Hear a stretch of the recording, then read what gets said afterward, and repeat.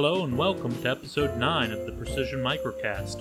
Today Josh and I will be talking about early CNC machines and how they are programmed, small gear hobbing machines, and our precision problems in the workshop.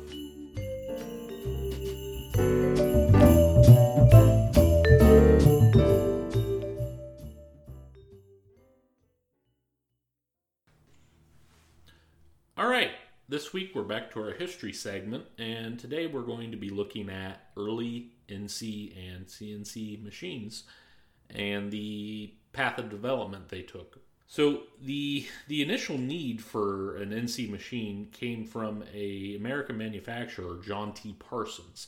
He was working with the Sikorsky company making these ribs that go inside of helicopter blades.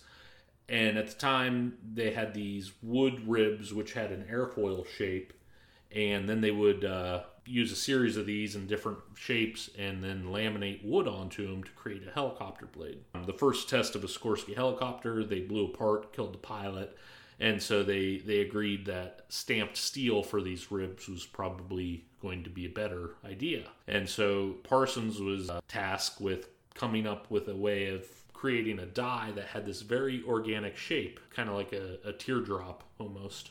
And what they were doing to design these shapes was using an IBM punch card computer, and it would plot 17 points, and then they were taking a French curve, which is a drafting tool, and kind of connecting the dots. So he wanted to expand on that and ask them to use their IBM to punch 200 points, and then he would simply go to each one of those point locations and offset by the cutter radius, essentially bore down with the end mill and create a very faceted looking profile, which at 200 points on a relatively long one, I don't think the facets would be too big, and then they would file them down. It didn't take very long at all to realize that when you have 200 points like that, it's very easy to look at your list of point locations and get coordinates mixed up. So they had some scrap issues, which was then met with they'd had a guy on the x-axis control and one on the y-axis, and they would double check each other.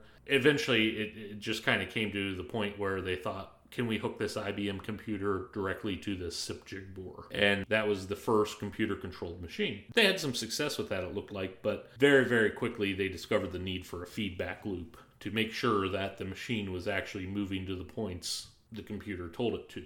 And that's when the U.S. Air Force, this John T. Parsons, and MIT kind of all got together. They had, at the time, the Servo Mechanics Lab, which had done quite a bit of work with the Air Force developing gun turrets and their ability to track targets. So they knew a lot about servo motion control and feedback loops, and they were definitely the people to talk to about servo-controlled machines. Now this is where it kind of gets interesting, varying accounts, but it looks like MIT kind of pushed out Parsons at this point and went to the Air Force directly. So about 1952, they started a new contract with just the Air Force. Parsons' account is that, he got screwed. He wasn't very happy about this. And so his whole push was to be able to get a machine to make these helicopter parts. He didn't really seem to want to develop a total NC system, and that's MIT's motivation in this. Now, he did get to the patent office in time, and in history he's been remembered, and he's definitely made some money off of his patent. So it worked out well enough for him, I guess, and MIT is well known in their field, so I don't know how contentious it was, but it kind of interesting to see early on that there was fallout from this. But so at this point, MIT was kind of leading the charge on NC development, and so instead of a SIP, they bought a Cincinnati Hydrotel, which is a very, very large machine, which is usually used in mold making, and it kind of works on a tracer concept. You have a template, it traces it, and then hydraulically moves the head. So because of that, they were pretty easily able to retrofit it for NC control, since it already had some kind of system of being offset by this template. This was about 1952 they start developing the Hydrotel to be a 3-axis NC machine, and everybody's heard of tape cards or tape programming. What I was interested to find out is that wasn't necessarily invented with the computer age. Tape programming of machines actually dates back to 18th century French looms for textile industry. A lot of early looms, they could essentially program with tape cards, and that vernacular just kind of stuck around, and I was really fascinated to see that. The next push for MIT, now that they had this machine that they could program, is they started looking at programming languages. This is about when G and M code was born. I believe that was 1958. One of the other programming languages that came to the forefront was called APT, or Automatically Programmed Tool. And it kind of shared the limelight with several other programming languages, such as Fortran. And so early on, it was clear that we have all these different programming languages coming out, because by now there's several manufacturers making CNC machines, and that there was going to have to be a commonly known code, and that's when RS-274 or G code came to light, and the industry kind of defaulted to that. Well, one of the things I found interesting is the Air Force and Army really saw the benefits for not only speed, but lack of user error when it came to what CNC could do for their programs. But none of their manufacturers wanted to be involved with CNC. So a lot of the early push to get CNC into machine shops was the Army buying machines and letting companies use them. And that's how they got companies involved with this. Otherwise, they had no real interest. Yeah, one thing I saw was that the punch card system wasn't marketed as like a time saver. It was just a shift of the workload. So instead of having someone on the machine moving everything, it was marketed as saying, oh, you don't have to employ a machinist, you can employ a programmer instead, and the machine can do an hour of work by itself. It'll still take an hour, but now you're hiring someone who live in a desk, and it's probably a little bit more manageable in terms of HR. So it was funny that machinists were sort of almost a liability, right, to a company from the get-go. They want to screw the machinist from the start. Yeah. One thing I did like is MIT had a press release at one point of their journey of designing these machines, and this was kind of the first mass-marketed NC machine. And at the press release, they were giving out the first trade show trinket, which was an ashtray made on this milling machine. And it's actually kind of neat design. You'd think it'd be pretty crude, but they used a ball mill and kind of did like a neat 3D pattern on the dished out center, and looks to be some text. So I was pretty impressed with the shapes that the very first CNC mill could make. But reading all this kind of pointed out that GE code is about 65 years old. And what's next? And so I remember 10, 15 years ago reading about Step NC, so I started looking at that again. And Step NC is programming directly off of a 3D file, and the machine controller is reading that. And so there's essentially no G and M code leaving the desktop, going into the controller. You remove that transmitting section of G code. The cam and the machine are speaking directly to one another at this point. And I always found that system pretty interesting, but it appears to be kind of unsupported at this point. A lot of manufacturers have played with it, but I don't see anybody really doing much with Step NC these days. Yeah, I guess it's G-code now is it's just another step in the translation between solid data and the actual machine movement. And as you were saying before we started recording, it does seem a bit unnecessary, because you've just got another layer of error that is being inserted into the whole chain.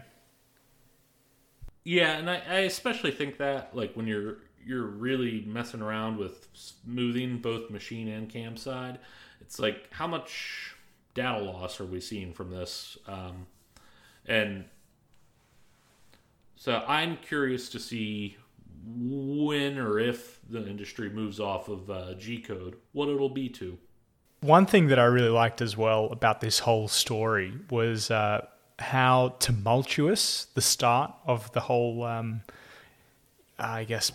project of NC Control was with Parsons.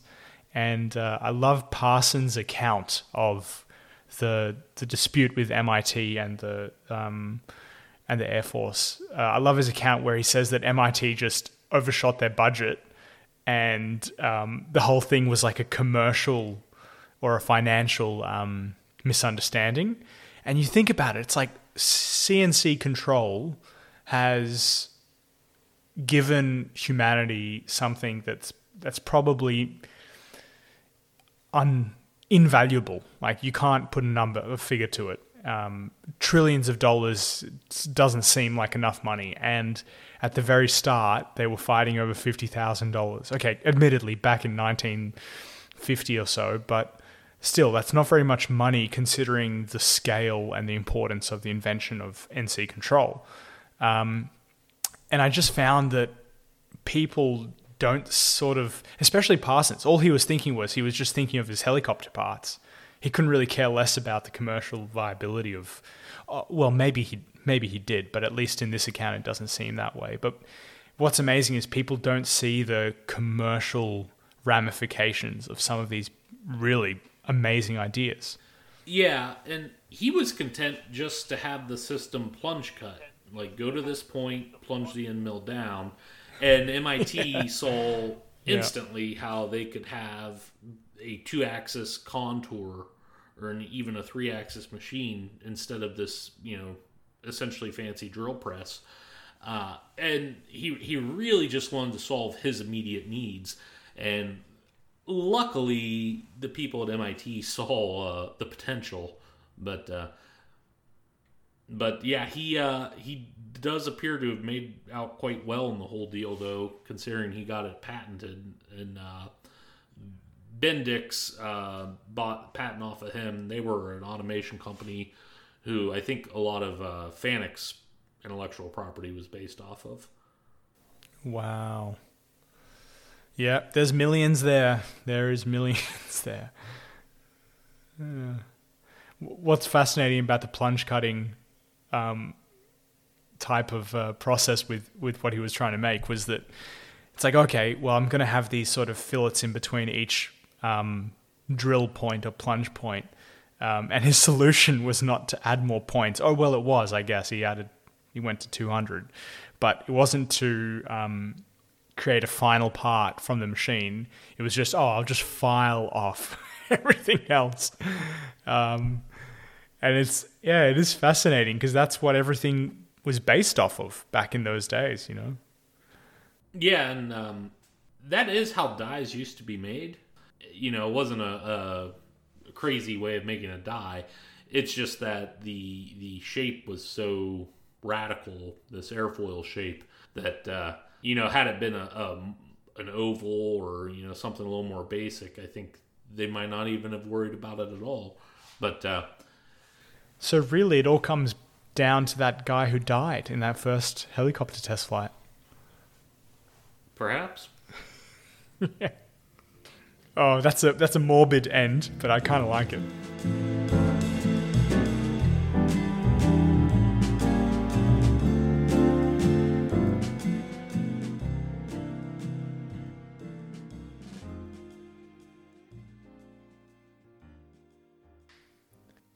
So this week on our machine tool segment, we're going to be talking about gear hobbing, and specifically about two companies, and they're called Affolter and Varley. And now Varley has transitioned into a slightly newer version of itself, but these two companies, they currently still exist, and they're located in Switzerland, and they make the world's best gear hobbing machines. But before we sort of start, I want to explain a little bit, just very preliminarily, as to what gear hobbing is.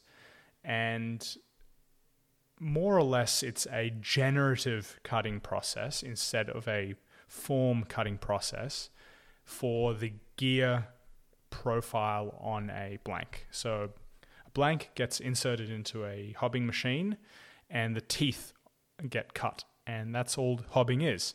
And the reason why it's generative is because the hob and the workpiece, so the hob is the cutting tool, it's the carbide or high-speed steel cutting tool.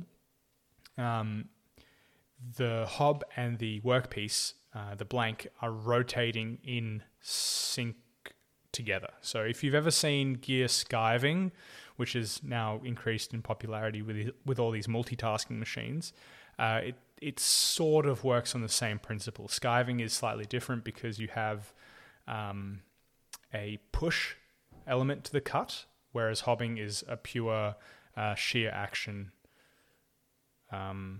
So it's more conventional. Gear skiving, you've got an element of shaping, more or less. Long story short, this process is reserved for very high production, very high accuracy gears, and often you'll have one gear hobbing machine set up for one specific job, and that's all it'll ever do. So it's very application dependent on what type of gear you can cut. Helical gear or a crown gear or a worm gear or just a standard spur gear as well. And the profile of the teeth is generated by the hob. So every time you want to change profiles or change modules or change the number of teeth as well with epicycloidal gears, you have to change the hob itself. And that's why it's sort of lent towards a mass production setup, because each one of these hobs are custom made. It's very, very rare for there to be like an off-the-shelf selection. You can't just go to like a Harvey Tools type of service. Each hob is custom made and set up. And I should caveat that that's specifically true in the watchmaking industry. You can get more general forms for a involute type gear, but even then, most of the hobs are still custom made. So that's a bit of a background on what gear hobbing is. Adam, have you ever ran, touched, seen, stood in front of a gear hobbing? No, and I was saying how that kind of strikes me as odd, seeing as pretty much everything mechanical has a gear in it, and I just have no frame of reference for these in industry. From what I've seen in the States, companies that cut gears tend to do a lot of gear cutting. It's not like a job shop has one or two gear cutting machines. You tend to focus on it a lot, I think. And so maybe that's why. Maybe it just kind of falls into these specialist companies. That's right. Yeah, that's definitely true. There's two companies here in Australia. They're both located, at least that I know of. They're both located in Melbourne, and that's all they do. They're machine shops, but they just take on jobs involving gears. It seems to be that the knowledge that you gain in how a gear is made is unfortunately not very applicable to other applications. The hobbing sort of process is very limited. You can obviously cut splines and things like that as well, but you're sort of stepping down a tier in accuracy. Cutting gear teeth demands a lot of accuracy, whereas a spline usually, or at least probably, not so much. And one guy where you can see a lot of gear cutting stuff, and he's a machine shop as well that specializes in gears, is American Machine and Gear on Instagram. And he's got an awesome set of photos and bunch of content on his Instagram page about gear cutting. And you'll see both hobbing, but also other forms of cutting gears, and I'll let you guys discover that. But today we're sort of talking about the micro gears, and if you're a machinist, you'll have something that has some of these micro gears, probably quite close to you if you're listening to us in the shop, and that's your indicator. Your indicator has a rack and usually a couple of gears that drive the needle. and they're sort of spring tensioned with a little hairspring, and that's very similar to the type of gears that I make in the watch industry. Roughly the same scale, and roughly the same sort of precision. The only difference being obviously that watch gears have to look pretty as well. But no Josh, I think you're missing the industry for Timascus indicators. You're letting us sail past, buddy. You got to get on this. Billet Timascus forged indicators, limited edition, sold out, pre-order only. Yeah, yeah, it's a good idea actually. Maybe I'll make one just for myself. There you go. But yes, back to the focus of these of these gear hobbing machines, which is Wally and Affolter. So we'll start off with Wally, and Wally started off in the early 60s, manufacturing machines for the watchmaking industry, and not necessarily hobbing machines, but all sorts of equipment. And they slowly entered into the hobbing field and began making these very precise single function hobbing machines. And an example of that is a machine called a Micron 79 or a Wally 90. So I say Micron because it's sort of like the same pattern. It's like a Bridgeport, other people make the same sort of machine. Micron 79 and a Wally 90 are very similar machines, and they're mass production economy machines that were made in the hundreds. So 500, 600, I don't know, maybe per year in the early 60s to mid 70s. And the reason for that... One second. Is this the Micron you just bought? Yes, that is right. So my Micron is probably in late 60s, early 70s. And that's the interesting part. It doesn't actually have a date on the machine. So they made so many of these, and at some sort of like price point, that they didn't even serialize them. So they all entered production into these huge watchmaking companies that were making literally tens of millions of gears per year, and of all sorts of dimensions. And we're talking about gears at the upper end of the spectrum of 20 millimeters in diameter down to about a millimeter or even less in diameter, with modules of 0.05 to 0.4. And it wasn't necessarily limited to watch parts. A lot of these watch companies made parts for indicators and micromechanics, and like my Wally my Micron that I bought, it was originally purposed for making metering equipment gears. So this was for a parking meter project here in Australia, and the machine never got used for that. But a lot of these meters, you have like the flow meters for gas or electricity, they all had these small micromechanical gears in them as well. And so the Wally was a little bit more luxurious. It was a bit beefier, nicer work and milling spindle, and had a W collet system, which was borrowed from Schoblin. And they also made lathes, so that's where the kind of W collet system interfaced as well. But the Micron 79 was definitely like this mass production. You see, like it's like the robo drill in Foxconn sort of situation. And just rows of them. Just rows, yeah, exactly. And similarly with the Wally, but it was a little bit more expensive, so that's why it was a bit more obscure and usually reserved to the high precision types of gears. So Wally sort of went out of business during the quartz crisis, and that's when watches went from being mechanical to being battery operated, and the amount of gears required in an assembly dropped from, let's say, hypothetically 15 gears down to about 4.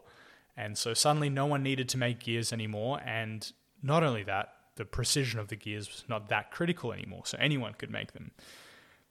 So Wally turned into Lambert Wally and faded into obscurity. And they still made precision engineering machines, but like, and I'm not talking about like a VMC or anything like that, but if you wanted to slice sapphire or something like that, then they would make a machine for that. And then it got absorbed, this Lambert-Varley company got absorbed into a company called Moniazana in 2006. And Moniazana was sort of in the same boat as Varley, maybe like a parallel company that during the quartz crisis focused on these dental and medical machines that cut, for example, bone screws or polished hip inserts or lapped semiconductor parts as well, and things like that. So Moniazana was slightly involved in the watchmaking industry because some of those machines overlap, but when they absorbed Varley, Lambert-Varley, their portfolio suddenly expanded because they had the IP of making these watchmaking machines. So Moniazana then made everything. They made roller burnishing machines, sapphire and ruby grinding and cutting machines, tool grinding machines for dental burrs, honing, polishing, milling machines, and now hobbing machines. And so I strongly suggest going to the Moniazana website. They've got some awesome machines. And you can see, if you scroll through their hobbing machines, some of these old Varley patterns. And it's the W90 in particular that they've retrofitted. They've put a PLC on there, and I think one even has a CNC control. And they've brought it into the 20th century. But fundamentally, it's like a 60-year-old machine. Yeah, you're not kidding. I'm looking through, and yeah, it's really just an older machine that they put a control system on. But the mere variety of machines they make is really impressive too. They seem to have gone after like targeted industries like medical and certain components in watch. Yes, that's right. And what's crazy as well to think about is that they don't, especially in the watchmaking industry, they didn't make machines to make the entire watch, as in they didn't make a milling machine and a lathe and this. They just focused in on some gears as well. So they, like the escape wheel, for example, is a very difficult gear to cut. It's got a non-symmetrical gear profile, and they made machines that specialized in making those types of gears. So they found a niche and did really, really well. But one example that I sort of penned down here was the M560. That's their machine that can cut these demi-boules, as they're called, which are half-round sapphire logs or ruby logs that get sliced into thin sheets to be then transformed into jewels. And a couple of episodes ago, we talked about the jewel making process, and there's a really good video by I believe it was Crelia Fields that talked about and showed the jewel making process, and this is one of those machines that would be used in that process. One of the things I find interesting with that sapphire cutting, we talked about this earlier, is they're holding them in with a reusable shellac glue. And I'd never seen that before, but the reusable part's kind of interesting to me. Basically, what was the process? Heating it releases it? Yeah, you can heat it, or, I mean, it's not really reusable if you dunk it in acetone, but that's the other way of getting it out. But it is it's like a heat-sensitive glue. That might have some issues with some machining, but that just seemed like a really neat way to kind of pot these into the fixture and then slice them. It looked very, very secure.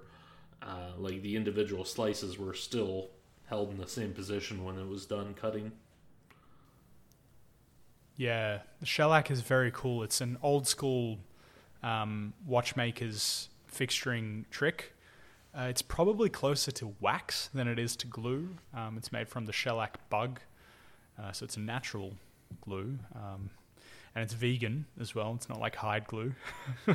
Very important. Very important when you're making those vegan watches. But it's really cool because you can reuse it. You can just heat it up, and it goes a bit plastic. You pull the parts off, and once the shellac sets, it goes hard again, and you can heat it up again, and you just put the next bit in. So the next company that I sort of mentioned at the start is called Affolter, and they had a slightly different approach to manufacturing gears and gear cutting machines and hobbing machines. You also own an Affolter, correct?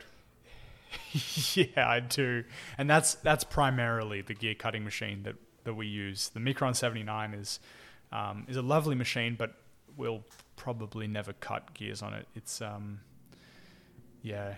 it doesn't fit very well in the process that we've created because... Is that just going in the lobby? Yeah, it'll go in the lobby.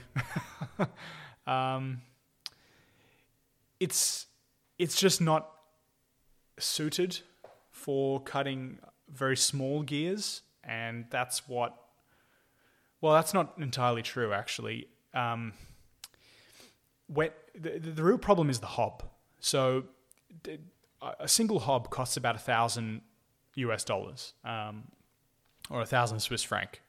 And if you're going to spend $1,000 on just one part of the tooling, let alone the work holding and how you're holding the actual blank, which can also cost, $500 or $600 if you buy it custom made from the people that make them, you're looking at like a $1,500 investment. And why not put it on the more capable machine, the more accurate machine, the more stable machine, than on something that's 70 years old and sort of untested.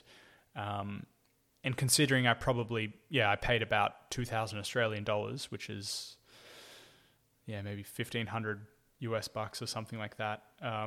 It doesn't make a lot of sense. But in saying all of that, it's a very pretty machine. So even if it just stays in the lobby, I'm not going to complain.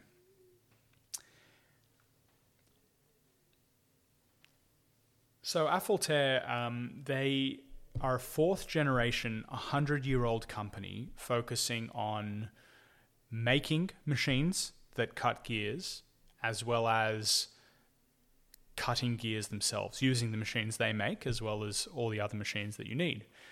And they primarily were a sort of a cottage industry contract company that cut gears up until the 90s, where they started making their own hobbing machines, or at least bringing the hobbing machines that they made to market.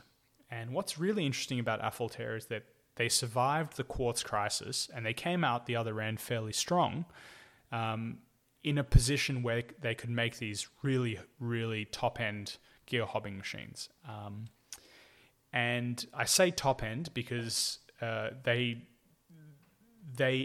inevitably, chasing these microns in this very specific cutting process, they ended up doing a lot of things in-house. So they do obviously the design, the assembly, and adjustment, and final QC on the machines in-house, but also making their own spindles, their own CNC control unit, which I thought was really cool, as well as all of the tooling. So outside of the hob, there's a lot of work holding that goes into gears, and they make all of that in-house as well. Looking around their website, it seems the work holding and the ability to automate extremely small parts is kind of where they shine. They have a bowl-fed bowl into a robot-fed machine where these small stamped blanks are being bowl-fed up to the robot. It's stacking a few dozen onto this arbor, and then it's loading the arbor into the machine, and it's doing this all offline. And that's some pretty impressive automation, getting all that to happen. The hole on this pre-stamped blank is probably less than a millimeter, and it's picking it up and placing it onto this arbor with no issue. So that really impressed me. Yeah, that project was really cool. If I remember correctly, that project was initiated by Rolex, and they bought maybe like 2 or 3 of these Affolter. I think they're AF110s, or maybe AF100s. I'm not sure. But with these robots, these articulating arm robots, specifically for that gear. And what's fascinating is that Affolter has that machine in their production facility making those gears, but Rolex just needed the capacity to make 1 million or 2 million or 5 million of these gears per year. So they just invested in their own system. And the offline aspect of the robot loading is really important, because if you didn't have that, you'd have to pay for someone to sit in front of the machine and load each of these mandrels. And I can tell you, finding someone who's going to do that for 9 hours a day, or however long people work these days, 9 hours a day for 200 days in a year, it's challenging. So the robot really pays for itself in that specific scenario. I was just impressed from gripping and feeding small, very thin disc of steel can be an issue. And I'm guessing they have to have these scrupulously clean prior to going into the bowl. That's always one of the issues. If there's any like trace oil on the parts, bowl feeding becomes unreliable. But no, really impressed with the setup there. Yeah, and they have a lot of automotive components that they make on these machines as well, the larger machines at least, and they have similar sort of automation strategies. So they've got these drum feeders, I think they're called, which sit sort of directly in front of the machine, and they're very simple in operation, but they also have like the parts as well as the arm that holds the parts, and everything has to be so clean and burr-free and dirt-free for it to work on like 100,000 part scale. It's probably quite similar to stamping, where there's a lot of preparation that goes into the raw material before it actually even enters the die, right?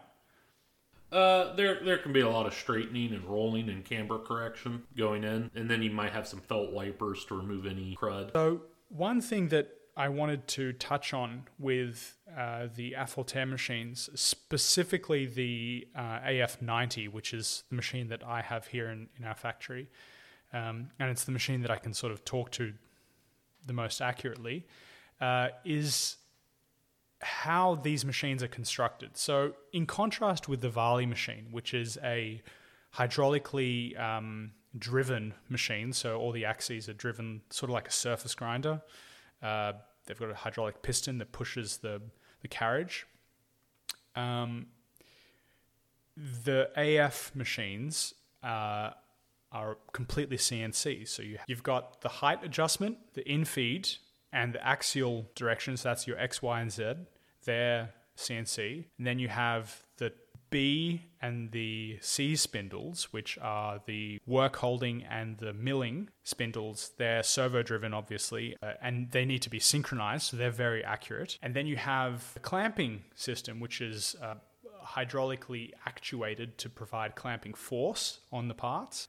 And then you have a tilt, so that's the A-axis. And the A-axis on the AF90 is a manual setting for the helix angle of the hob. If you sort of think of a hob cutter as a screw, you have to match the pitch of the screw or the angle of the screw so it's cutting a straight gear. If you don't, it'll cut a helical gear. So it's like a real big boy CNC machine, and it's got glass scales.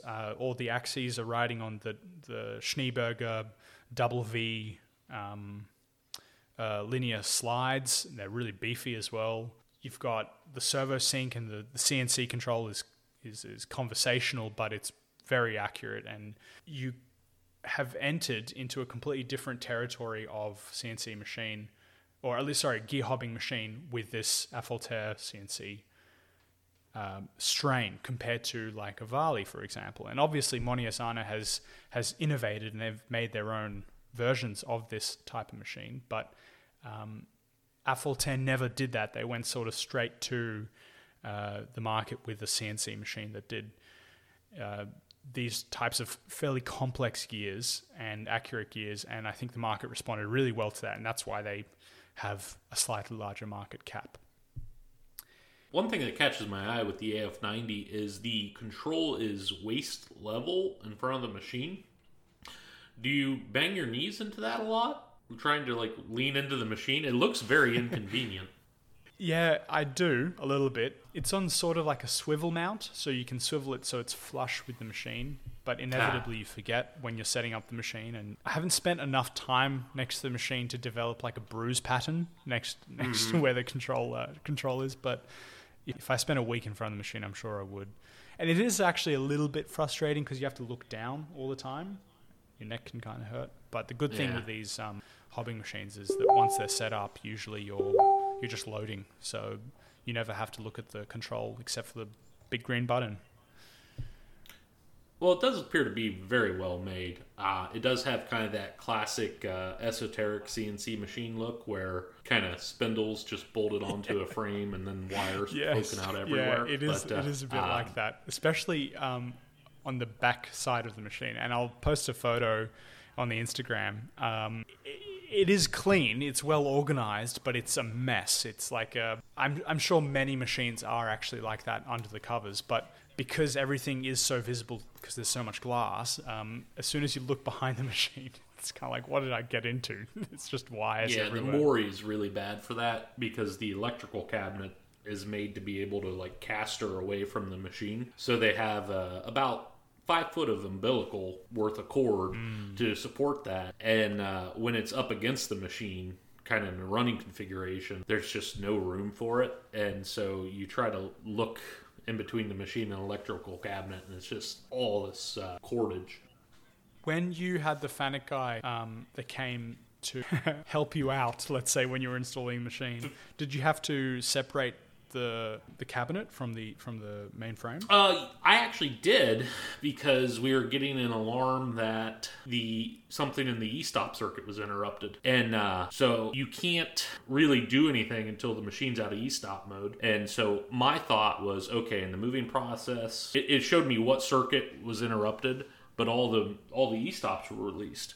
And my thought was, okay, in the process of moving this, one of the wires going to one of the e-stops got pinched. So I pulled it out just to check all that. And here what it was, the e-stops on the Mori, you pull. They aren't a twist to reset. And so when I fire it up for the first time, I go to release them, and I give them, just a 90-degree twist. And they just so happened to also pop out when I did that. Not really thinking anything of it. Here, when I twisted it, it wiggled the connection loose on one of them, and that's why it remained an e-stop. But yeah, so you pull, you don't twist. Gear hobbers learned a little today. Your little AF90 looks pretty interesting. I wouldn't mind seeing more of that on social media next time you're running that. Yeah, I'm not sure when the next time is. With a lot of these things, you just make enough gears to not have to turn the machine. But the more parts that we make, inevitably the more gears that we're going to have to make. And it is a bit sad. That's the only machine in our workshop that will probably never get a job shop type job on it. Everything else, the wire and the Kern and even the Schoblin and some of the other machines, you'll probably be able to make a job shop part, but no one's making gears anymore. It definitely looks like the least versatile machine you own. Yes, absolutely. And part of the reason why we didn't even run it for at least a year and a half from the point where we got it was that we didn't even have parts for it, because to make a gear, at least design a gear, you have to design the whole ecosystem around the gear as well. And at that stage, we weren't even in the design space in terms of knowledge to even do that. So it took us a year and a half to do that, and we were kind of a watchmaking company. Now, just for frame of reference, how many blanks would you be putting on your mandrel? Like 20? Yeah, you can do up to 20. It depends a little on the thickness of the blank, but you have about 15 millimeters usually. And so if each blank is half a millimeter, you can stack 30. But you usually have a piece of brass on either end as a waist, and that can actually be a blank in itself. But if you're cutting, for example, steel discs or steel gears, steel blank, you'll have a piece of brass, and that piece of brass is a bit thicker, so it cuts down on the size of, the amount of gears that you can cut in a mandrel. But yeah, that's why I was very keen on making that stamping die, because the more blanks you have, the less worried you have to be about screwing up a gear. And conventionally, you have to cut each tooth by indexing on like a Shoblin or something like that with a dividing head, and each blank is very precious, and that's not what I want to be thinking about. I want to have as many blanks as I want. Okay. All right. So once they're on the mandrel, how long does it take to run the program? For about 15 gears, I think it's about 3 minutes for my setup. Okay.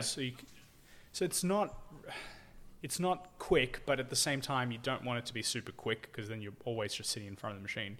With 3 minutes, you can sort of go around and clean something up and come back. Well, 3 minutes spread over 15 parts per part. Time per part isn't too bad, I guess.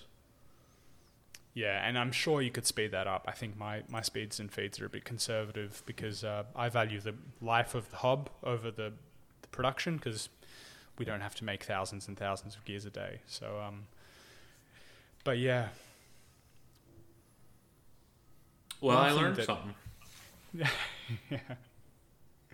One thing that stood out to me in comparison of those two companies, Varley or at least Moniazana and Affolter, was the very strong emphasis on apprenticeship and traineeship and bringing up the next generation of people. Because these industries are so specific, you can't just hire anyone off the street, any machinist off the street to come and work on these machines. And so in a company of 70 people, Moniazana has 10 to 12 apprentices. And I thought that was quite inspiring, having that sort of ratio. I always like when companies invest in their apprenticeship programs. Unfortunately, it's more of a European idea than it is an American one.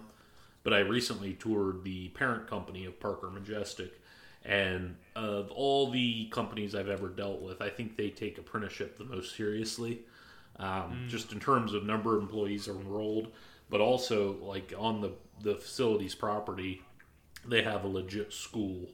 Not a corner of the factory with some benches and some old machines, but it was designed to look and feel like a school. There's drinking fountains, there's clocks, there's the smell of a school. It's just a lot of effort put into educating their next generation of toolmaker. So that always impresses me. That's really, really cool. Grobe just did their kind of factory tour. I think they released it maybe half a month ago.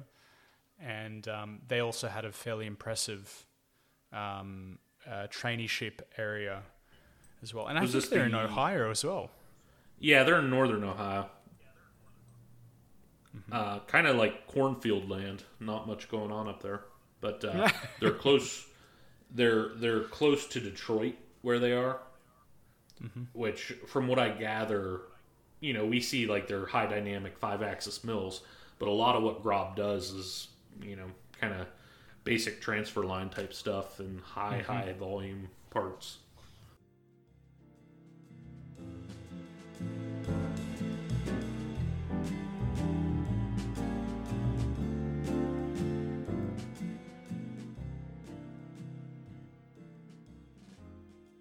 All right, this is our precision problem time of the episode. Josh, what did you encounter as a problem this week? Mine wasn't necessarily a long or difficult problem, but it was one that I highlighted in my Instagram stories, so you might have actually already seen it, but it was to do with how to check a profile, and in this case, a gear profile, but it could be any sort of profile on the profile projector. And the profile projector is a fantastic piece of equipment, a shadow graph or optical comparator, as they're sometimes called. And it's great if you have a DRO and you're measuring between 2 points, or if you have some sort of a data module like a QM data with a Mitutoyo, and you can measure between 2 angles. But a lot of these systems, even the higher end systems like ones from CNC, with their digital optical comparators, they sort of fall short when measuring profiles and anything to do with complex forms, like something like a spline even, would be very difficult to measure on most systems. And that's where the beauty of overlays comes in. And I've been using overlays to check profiles of any sort for a very long time now, since we got the profile projector way back when. And very quickly you realize that your printer that's printing the overlay is adding some sort of error to your measurement, and you need to find a way how to calibrate the printer to an actual reference on the profile projector. And more than that, usually the lenses themselves, they might say 50 times or 20 times, but there is an error there as well. And depending on what kind of system you have and how old it is, the error, it becomes unknown. So if you found a profile projector on eBay, you might not have any certificates with the lens or something like that. So the easiest way that I've found to check profiles on the profile projector after they've been printed is to, while you have the drawing open up in SolidWorks, draw a line of known theoretical dimension. Let's say it's like a 3mm long line, and have it in 2 axes, so in your X and your Y plane, and present it to a gauge block or a known dimensional artifact, and measure the error, and then offset your scale factor on your printer, or either in the drawing itself on SolidWorks. Print off another one and then compare it, and if you're happy with the result, you go ahead, and that's a calibrated sheet now. And the good thing with paper is that it's pretty stable. I've had these sheets now for 3 years, and I've never noticed them drift, in dimension. And also, it's very quick. It takes you about 5 minutes to go back and forth between a first revision, a second, and maybe you have to do a third. But my precision problem was quite interesting because I figured out that my printers is quite accurate, at least in not necessarily in what it's printing, but in the difference between the error on the x-axis of the printer and the y-axis of the printer. And if you think of how... I was wondering about that. Because x-axis is like a gantry, but the Y is a feed roller, That's right. That's exactly right. So it's on a rail versus a feed, and the error in my printer is actually nearly bang on both axes, which I thought was actually a mistake. I thought I was calibrating wrong.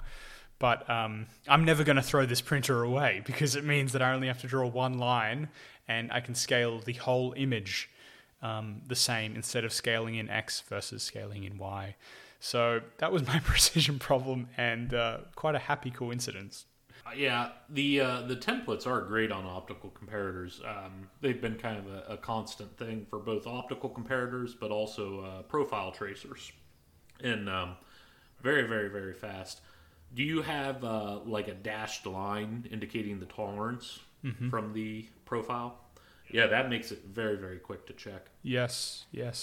You can have that, classic dotted line on each, the upper end of the tolerance and lower end of the tolerance. And the limiting factor is always the focus. How sharp can you get the line? And if the corner isn't sharp, then the whole system sort of falls down on these high magnifications.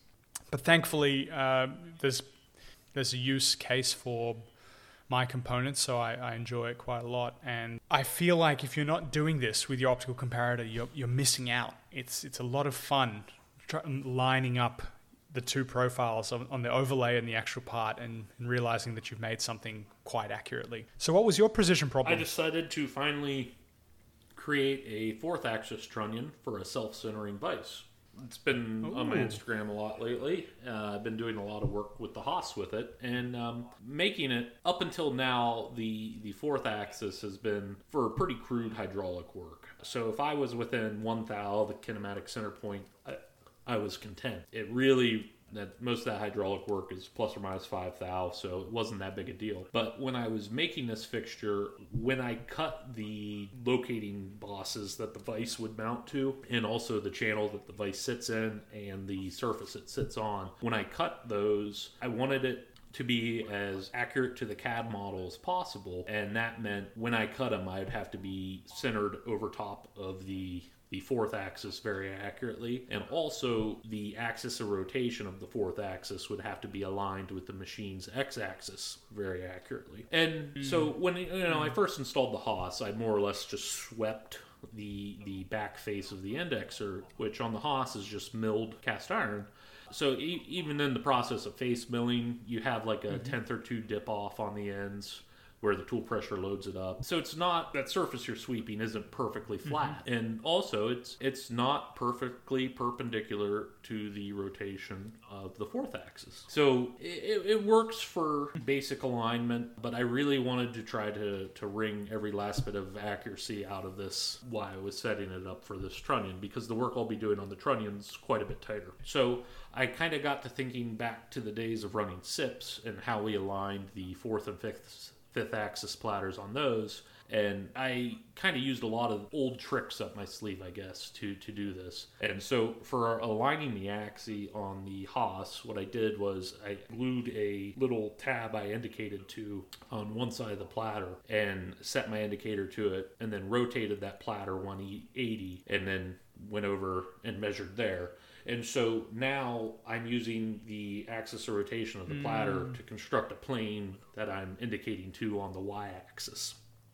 And so the y-axis of the machine and the rotating axis of the fourth axis are very perpendicular. And I checked Z in that way, and I did have to stone the base of the indexer a little to get it to sit the way I wanted it, and brought Z in. And so that solved my alignment, but now I have to set my work coordinate system for the Y0 to be dead centered on the fourth axis. And the biggest problem there is the thermal plateau of the Haas doesn't really stop plateauing. It just gets slightly warmer all day. And it's in the head of the spindle head. And so you tend to see a little bit of y-axis drift all day. And when you turn the machine on, it's at 68. The hottest I usually see it on like normal day of doing tool and die work is maybe high 70s Fahrenheit. And so I basically got the indexer aligned, and then I started doing my rough machining on the trunnion and allowed it to climb in temperature doing the rough stuff. And once it was where I wanted it temp-wise, I went for the final setting. And how I did that is I had a couple options. One was you could do a ball where you put a ball on one side, sweep it, go 180, sweep it again, split the difference. And that's actually how a lot of modern CNC equipment sets its axis.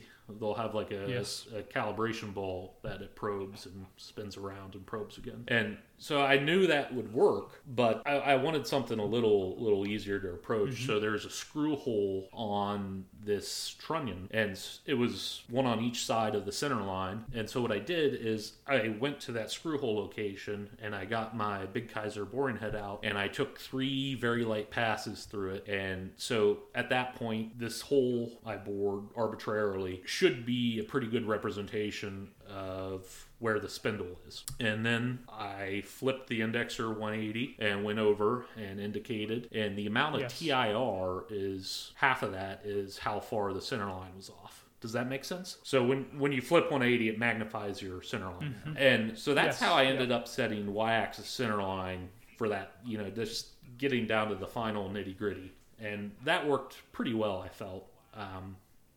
once it's all together, the plan was then to mount a toolmaker's ball onto the bottom side of the fixture and use that kind of like I was talking about earlier as a calibration sphere. I've held off on that since my initial design because I'm finding there's some chip management issues. A lot of chips like to pile up underneath the trunnion, and this toolmaker's ball hanging off the bottom of the trunnion I think would more or less drag through these chips, and that's not necessarily what I want to happen. I think now what I'll do is have some kind of quick detach setup on the front of the trunnion where I can bolt a sphere to and then unbolt it when I'm done calibrating. So yeah, that was getting the fourth axis painstakingly aligned and set up to run. And now that it's on there, it does move around still, the y-axis center line, but I cut a reference bore, so I have a few tricks I can do with the raw stock to get set to the y-axis center line again very quickly. With that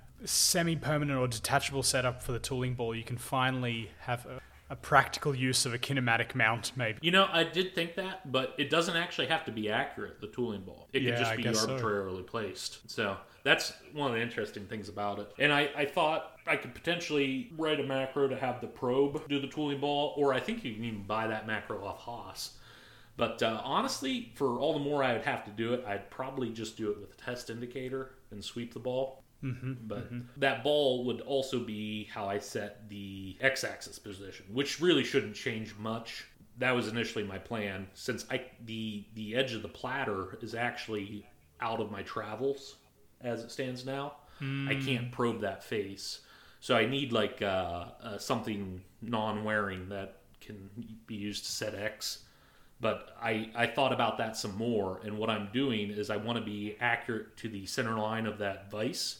So I could just chuck a 1-inch block into that vise and probe for the center line of that vise and set that, right. If that makes sense. Yes.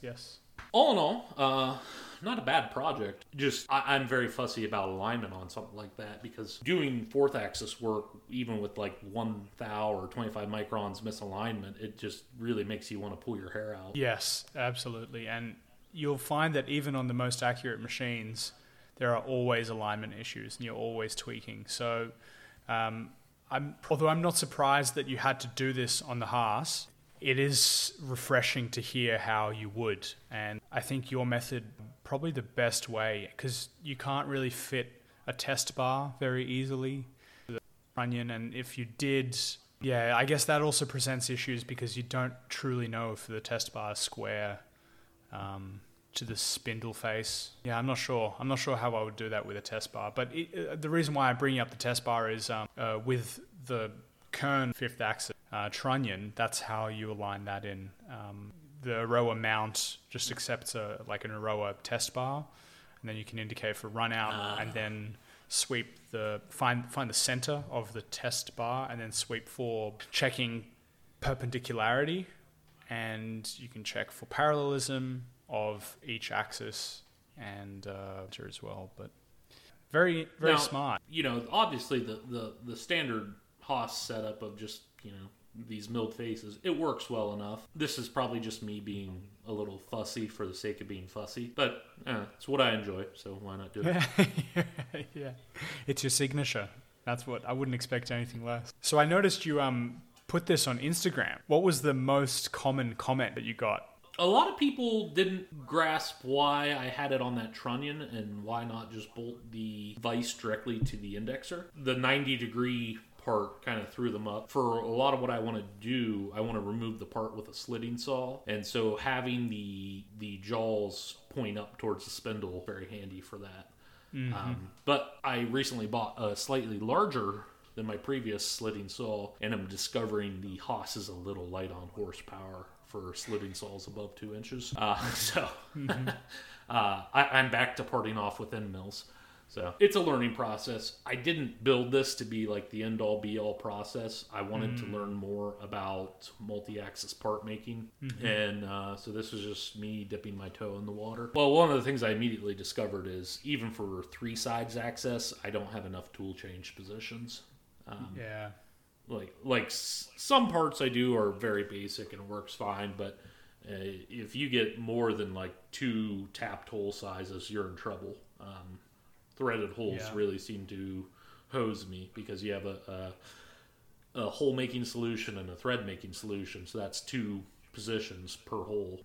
Yeah, I guess minimum you 2. Run out you run out of holes or tool holders very quickly. And so how much does this make you want a 5-axis machine as your next milling machine? Oh, tremendously. This just highlights all the problems with the process. But I built this specifically for one job. It was 5 part numbers, 32 pieces each, and it's done phenomenally with it. Saved me a lot of time. And they're all just little brackets and clamps. Some of them get heat treated and then will be ground and hard cut. Some of them are just right to size, and it's been working out really well. I was amazed at how quickly you got it done. It was kind of like in the morning I woke up and you were doing it, and by the time I went back to bed, so in like one working day for you, it was done. It's aluminum, man. Nothing takes long in aluminum. But no, I knew when I did it, I wanted a process that would be essentially prep the blank and then bolt the blank to the 4th axis and then let it rip. And so it was 2 operations, and the first one was preparing the mounting pattern and then just getting it bolted and getting everything lined up and centered. And then I just let it rough. I tabbed off the bulk of the waste, which kind of helped on the amount of cutting time and the amount of chips made. So it went pretty quick all in all. That's awesome. I look forward to seeing you work with it more, but possibly not too long. I kind of want you to start playing with a 5-axis machine sooner rather than later.